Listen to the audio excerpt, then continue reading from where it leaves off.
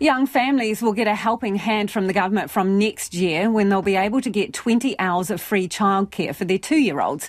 Previously, it was only available for children aged between 3 and 5. The new policy will save eligible parents some $133 a week at a cost of $1.2 billion over 4 years. It comes as the early childhood sector struggles to stay afloat, with hundreds of centres having closed down since COVID hit. Well, joining me now is Early Childhood Council Chief Executive Simon Lauber, who was in today's budget lockup. Kia ora, Simon. What's your reaction to this additional funding for childcare? Kia ora, Lisa. Look, like you said, we've been calling for help since after COVID, and this budget package looks like the government's now listening. So it's hugely significant for early childhood. It will really boost early learning access for children and parents. It really exceeds our expectations. But, it is important to remember, today's the first day and we're all glued to those headline figures, aren't we? But 20 hours for it to work, the centres still need to be viable too. So if there are significant fish hooks brought in on those conditions they're talking about, then, we're going to have another look at it. But on the face of it today, wow, what a big investment. 20 hours is great for parents. It is a really smart way of helping those families of really young children in a way that isn't going to lead to inflation issues in the economy. So well done today, I reckon. So you're saying, though, devil's in the detail, right? So let's just have a look at some of the detail. Do you know how many 2-year-olds there might be out there who could turn up on doorsteps? What's the audience for this in essence? Well, if you look at the current patterns of attendance, when you get to around 4 years old, you have quite high. It's about like 96% attendance rate in early childhood. That's the 4-year-olds. And you have, that's kind of like the birth cohort is around 60,000 a year. So if you track that back to 2-year-olds, that's roughly the same thing. So we've got about 39,000 in there right now. So there's quite a lot of other 2-year-olds that could be in early childhood that aren't there yet. It's too early to really say how many new children will be able to get in, because we're in the middle of a teacher shortage. It wouldn't even be possible to enrol them all now.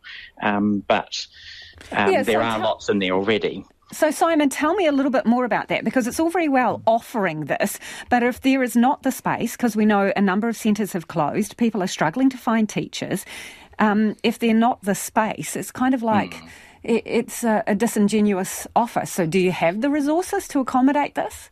In terms of the space, we do have the space. There are enough places available, but we don't have enough teachers, so that's the issue. So there are regulatory requirements. You can't just have them turn up. You do need enough teachers in there to accommodate them.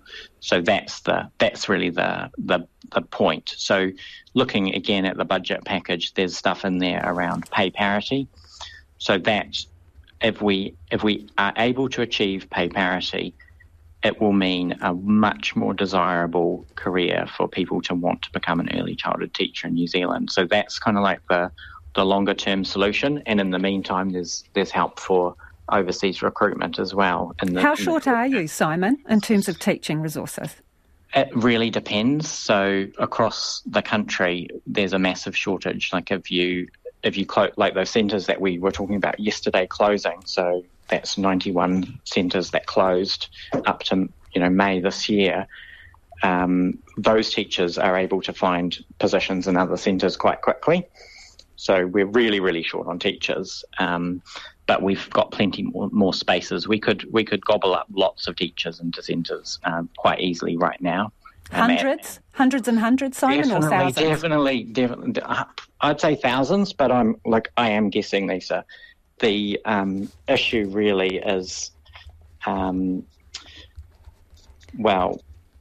don't think that's realistic at the moment. We've got our managers who are teachers being, forced onto the floor of early childhood centres to try and make up the difference, and that's not sustainable, and it's leading to kind of burnout issues. So by the time this policy comes to pass next year, in about March of next year, I think it's introduced, will you have the necessary resources, or will you still be struggling to recruit those people? and get the teachers you need?